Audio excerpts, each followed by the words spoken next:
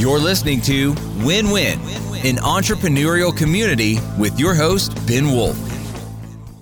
And welcome to the Win-Win podcast. This is Ben Wolf, your host. As always, we're going to learn from our guest today when it's time to hire real talent. Moving on, invite everyone to subscribe, leave a review, like, and comment wherever you are seeing this podcast episode or listening to it. I want to get into introducing at this point our guest today. Our guest has served as an interim or fractional COO or integrator for over 5 years. Prior to that, and continuing through now, he is a longtime COO and operations leader in manufacturing, distribution, healthcare, construction, and other industries. You can learn more about him at wolfsedgeintegrators.com/about. And with that, I give you Matt Haney. Welcome, Matt. Ben, thanks for having me, Ben. My pleasure. Put out the welcome, Matt, for welcome, Matt. You know what's so funny? I probably never heard that before. No, I have this sitting on my desk. It says, "Hi, I'm Matt." My kids think it's so funny. And Matt on my desk for Matt. So I love that you brought that in there. Brought that up, yeah. So for those who can't see, it's a little Matt that says, "Hi, I'm Matt" on it. So that's awesome. I appreciate that. So I guess let's get us started by, if you give us a quick 2-minute background, quick 2-minute story to give us a little context, maybe that's not necessarily reflected strictly on paper, about your background that gets us talking about real talent today. Thanks, Ben. So first of all, very, very, very glad to be here. I love sitting on podcasts and sharing stories and having conversations. So this is going to be a lot of fun. So quick 2 minutes about, I've been in Austin, Texas for 20 years. I always tell folks when I'm meeting them, I've never worn a badge to swipe into a cubicle, or I've never worked for a big corporation. All of my career experience comes from entrepreneurially driven companies, big visionary founders that have interests in growing businesses. And with that, I've gotten to see a lot of different things, some good, some bad. I've been able to have some successes and some failures, and have learned from each and every one of them. But I was fortunate early in my career right out of college to be brought into a high net worth family's individual family office to go acquire single family real estate. And I didn't know anything about single family real estate. I just said, "Hey, if you'll become an analyst and learn, I'll teach you." He was an entrepreneur that was at Arthur for a while, and had a big finance background.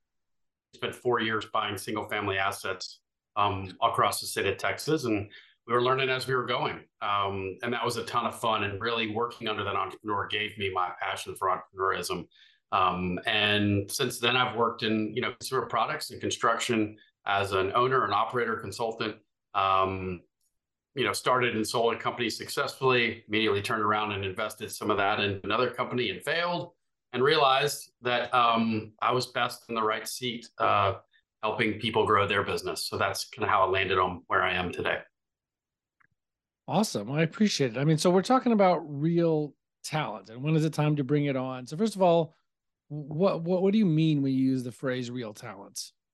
So looking back at the people I either served under or the people I've hired, there's this feeling of oh, well, I'm not ready to hire that person yet, or oh, they're not right, and I just think the term real talent means, instead of wishing you had done something, going and investing in that person, and not necessarily looking at the big salary overhead that comes associated with that person, rather looking at what that real talent can do for the business. So that's what I mean when I say real talent, is people that one aspires to have, and instead of just sitting there wishing that they would have made a decision to hire someone better. Right. Well, so let's understand it first also by its opposite. So when somebody doesn't have real talent, doesn't have the kind of talent they really need, what does that look like? What does that feel like? What's happening? The best example I have of that, and you've seen this in every business, and I think everyone has seen this, there's somebody in a role that is either put in that role by default, meaning there's no one else to sit in that seat, or by tenure. I think those are the two things. Tenure meaning they've been in the business for quite a while. And we really need to put them into that leadership role, is the theory. And I would argue, well, do you? Or are you just doing that because there's some fear-based motive that one is created, this is, well, if I don't put them in that seat, then I'm going to have a bigger issue. So I think that's the opposite of what real talent is. It's a kind of talent by default. They're there for one reason, not the right reason. Right. So what happens? Like, what will people be experiencing when they have done that, when they're doing that, when they hire somebody just because they've been there a long time, or because they don't want to let them go, or because they might leave if you don't give them this promotion to a level of management and leadership? Okay, so you've done it. People have done it. We've all done it and seen it. So what, paint a picture. What does that look like in the business when people have made those kind of choices? Well, you ask what happens, and I think the better way to look at it is what doesn't happen. Like if it's not like the business is going to implode, or maybe it is. Maybe they're not capable of the role that's needed to be done. But most times they sort of tick along, and there's no real exponential anything, right? There's no exponential growth in revenue. There's no exponential growth in leadership development. So they just sit there because they're not a natural leader or a natural, leadership team member. So it's what doesn't happen. And what doesn't happen is you sit there and you say, oh, well, he's been with the company for so long. He's a great guy, but it really isn't great. It's like, well, why are we saying this to each other? Like you wouldn't tolerate that in any other scenario. Yet one reason or another, we as people we tend to stick with what we know in the status quo instead of changing it up and making sure that we're constantly bettering ourselves and moving forward. So to answer it simply, it's just what you're missing. It's the opportunity cost of having that person in the seat that frankly doesn't need to be there. All right. So lack of exponential growth, lack of forward momentum, more just ticking along. That's most often what's going to happen. Are there times when it's appropriate to make those kind of decisions for quote unquote not real talent, or because someone's been there longer, or like are there instances where that is appropriate? Is that ever appropriate? Yeah, no, I do. I use I ask a lot of people, if this person doesn't show up tomorrow, what breaks? And that's the question I ask myself, and I ask everyone around me is what breaks? Like really, no, if they're a week, what happens? And I promise you, 8 out of 10 times, people say, well, nothing, but blah, blah, blah. It's like, well, wait. Visionary, so that you have this person, right? They're for, or their company notice they're gone. So I think that's one thing. But your question was, are there instances where it's okay to tolerate that? Is that your question? Tolerate the insufficiencies are there earlier stages in a business? Or well, there's two examples. One I would say is if you as the visionary or business owner have entrusted this person, and a lot of times that's the case, with all of the knowledge in the business. For example, they know everything about the business, ins and outs. They know vendor relationships, they know the logins to the internet, whatever it is. And you haven't, or one hasn't decided to get that information out of their head and into another format where you can actually get control, then it may make sense to leave them in there for a minute. But the other side of that is you've also got to work to make sure that they're not holding you hostage to your own business and holding that knowledge. And then the other scenario with that. So the second one to that is, if that person is not necessarily impeding growth, but investing in a different person, whatever department, individual, is going to give you more immediate and better long-term results, then leaving that person who is not a quote unquote real talent in place because they're not a detriment to the business, and focusing on where you might get more exponential results by investing in another real talent at a different department. So you're kind of trading off and saying, I'm going to take the inadequacies here, and then I'm going to turn around and invest. So if you only had one to choose from, which one's better for the business in the short term and the long term? So, it's a complicated scenario, and working with individuals and leaders is complicated, but the biggest theme is just to not put yourself in a position to continually tolerate, mediocrity. Right. Well, I want to go back to one of the things you said earlier, which was about how sometimes you just got to like bite the bullet and, and Yeah. invest in the higher priced person who actually has done before the things Right. that your business needs and that you need and you want. So, but that is such a high price point. And like, Yeah. that really is the hard part, right? Because you don't, you're worried, will it work out? What if we make the wrong decision and whoever we hire? And then there's all this organizational trauma and cultural damage and personal damage and PTSD that I, as the business owner, am going to get from having made that mistake, or the damage that's going to be caused, or just that's just a high fixed cost. It's added to overhead, G&A. I mean, it's a, Mhm. it's a big investment and may not, we may not have the cash flow to necessarily justify it immediately. What do you tell, what do you tell a business owner who's like, really like, well, yeah, I'd love to do that, but I don't know that I can, or I don't know that I responsibly can. Like, what do you Right. say to that person? So the first thing I'm going to say is look at your bank balance. It sounds simple, but it's something that I always tell folks. Like, you look at your bank. If you don't have good financials and know your profitability, just judge your bank balance the very simplest way, and understand where your comfort level is in terms of how much cash reserve you need to have in the business to operate it, regardless of talent. Almost regardless of talent. But a lot of times we convince ourselves that we can't afford it. And sometimes you legitimately can't. If the model's broken and the business isn't making money, then you're right. Spending more money on talent is just throwing good money at bad.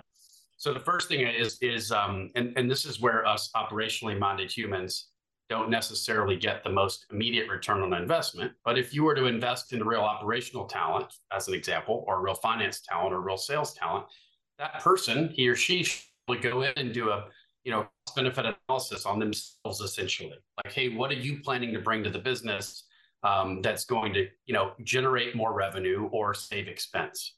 So simply said, you should look at these real talent investments as an opportunity to become more profitable, gain more revenue, and measuring that, having a tangible that says, if this person works out, after 3 months, they will have paid for themselves. After 4 months, after 6 months. Well, then you just have to look at the delta between what you're paying the current person to do a mediocre job, Right, and paying real talent to do the job that you want. And what I think people will realize is that a lot of times you just think, oh, it's $150,000 salary. It's like, well, you're paying somebody $85,000. So really the delta is $65,000 spread out over however many months it takes that person pay for themselves, if you will. And then you see that light go on a lot of times in people's eyes and they go, wow, I never thought of it that way. I just kept seeing this big number ahead of me and realizing that and thinking that was too overwhelming. So just breaking down that big ask or that big investment into manageable chunks, looking at your cash flow currently, and then being a little bit speculative around what it would be once this person has become in the seat and efficient. right. What are some of the other things that what are some of the other head trash or other things that people listening to or watching this might be saying to themselves that might be getting in the way of them being ready to pull the trigger and really start investing in themselves and their business and make real change with people, and the less comfortable, status quo that they might be in? What are some of the things people might be saying to themselves? Well, I'll go back a little bit because I do think it's important. I'm a big fan of peer mentorship and having a group of people that are trusted advisors that are, don't necessarily have a financial interest in your business. So a board member could be an idea, or just a trusted entrepreneur that I would ask them their opinion. A lot of times it's easy for one to just kind of stay focused in their business and not look outside. But I've found personally and through working with my clients that having an outside opinion that does not have a financial stake in your business, looking, hearing, and talking back with you around how the business is operating. And you want to tell this person to just to give an honest opinion, have a conversation, tell them what you're struggling with, and then revisit it in a couple of days and talk about that with that person. Hey, what did you think? I told you everything. What's your suggestion? And if nothing, it's another person's perspective that doesn't stare at the business every day. If you don't have a consultant or you don't have an advisor, go find somebody. Everybody loves to share and help, and hopefully they'll have gray hair and have won a time or two and lost a time or two. So first, I would say to that's the biggest thing. Don't operate in your own head, because if you've been in a business for 5 years, 20 years, 30 years, whatever, there is head trash. There's pre-existing conditions. But I think it's a sidebar to your original question. But it is relevant, because your point is head trash is that we convince ourselves one thing when in fact someone's outside perspective may disprove that totally. And also give yourself a break. Like, give yourself some grace in doing what you're doing. It's hard to be an owner, operator, a visionary all the time and be expected to dance and perform the way that the world holds of you. So, I mean, that's all along the lines of head trash, but there's always a way to justify mediocrity. It's just who we are. Making change is hard. And there's a lot of times where it's just easier to status quo is just easier. So, but I do have an example I wanted to bring up, and it's around hiring real talent in the HR department. HR tends to be one of those things that I think in small businesses anyway is an afterthought at times, because it doesn't affect the business. That's the theory.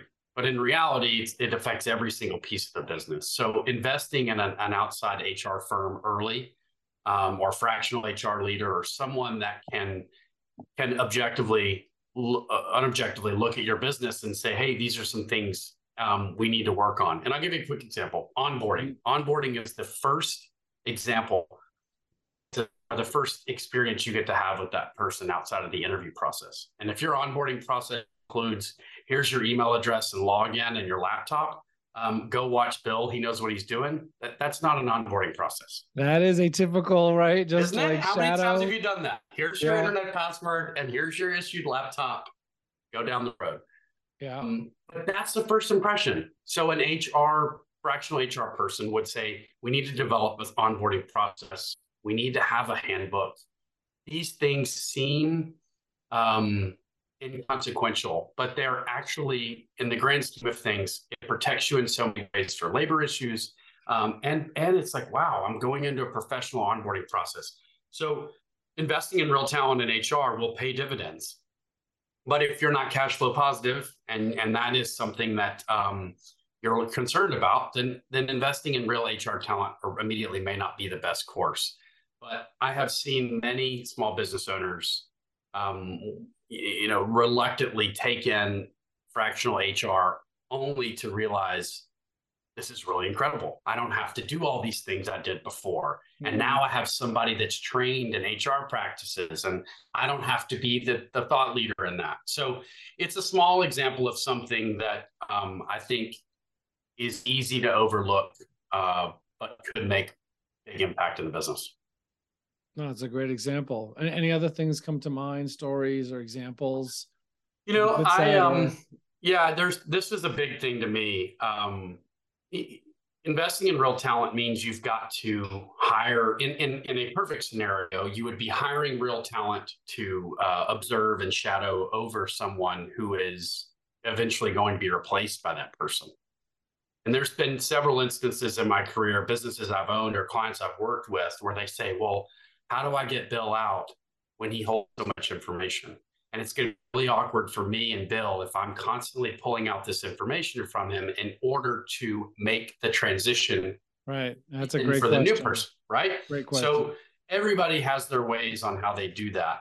But the best part about it is it forces the entrepreneur to be intentional about getting information with that person. And maybe he or she hasn't spent enough time with this person because they're tenured. Well, now all of a sudden, when you're planning a transition out, the entrepreneur the visionary is involved with that person who's leaving, and you start to realize what they've been hiding or protecting or keeping from you, or their inability to grow with the business as it's needed. And I've seen on a couple of occasions, the visionary says, man, I didn't really realize how incapable this person was until I started working on their transition out.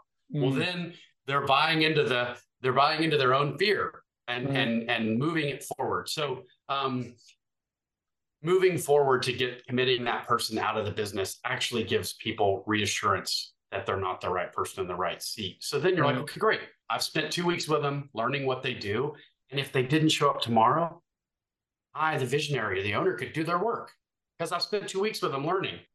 But then you've got an immediate assurance of the fact that if there is a gap, right, that's one seat empties or waiting to fill it, that you can still operate your business because you know what they do. You know where the skeletons are buried. You know where the logins to the passwords are, and it becomes less scary. So that transition period is always something that comes up. Like, what happens if we tell them and they leave today? Well, we got to be ready for that. We've got to be ready that they may walk out the door and never show back up again.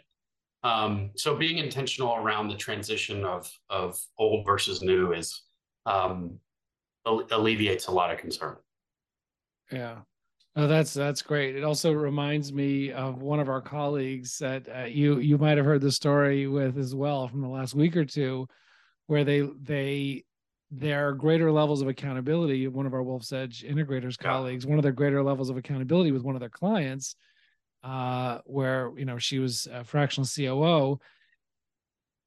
Ended up ultimately leading two people who they knew were these, no longer real talent type people, whatever, people who were holding things back. And there was a head of AR who, kind of kept this little fiefdom, with all this, nobody else knew exactly what she was doing. And then she left because they were, introducing more accountability and more metrics, and then they realized this wasn't going to go away. Like this is really going to happen. Yeah. Oh, you really mean it's not just a this fad? Is real. Yeah. So then she left, and then they discovered, oh my gosh, like all this AR that was not collected. Now there's all this money they can actually go after now because she was not on top of it. That's right. But these skeletons, as you talk about it, that were actually uncovered because one of these, seemingly key people left, and they had to figure out what to do. So they're going through a hard transition now. But on the other side of it is hiring real talent, actually, in this AR role and in one other one. I don't remember in this particular business, but that's the real thing. Like I said, the minute you intentionally focus on replacing that role, you start to see a lot of things. And I think more times than not, one becomes more comfortable with the transition because they see the inadequacies. And it's not any fault of the visionary or the owner of the business. It's more like, there's priorities all over the place, right? We've got 100 different priorities, and replacing somebody that's mediocre doesn't rise to the top of the list when you're in fight or flight mode. It's just not priority. But one of the things I wanted to talk about was promoting within, and promoting talent from a manager level to a director level, or director to executive level, particularly with somebody that's been in the business for a long time. And if you've got that person that's been in their role for a long time and they're good, but they're not great, perhaps for the business long term, but they haven't really done anything to justify being fired, they're kind of in that neutral position. You've got two choices. You can either because there's a good chance that they're frustrated, right? Or they're looking, if you will, because people need to be stimulated and engaged and rewarded and measured. And we all like that level of accountability, whether or not we like the word. We do like being told we're doing a good job.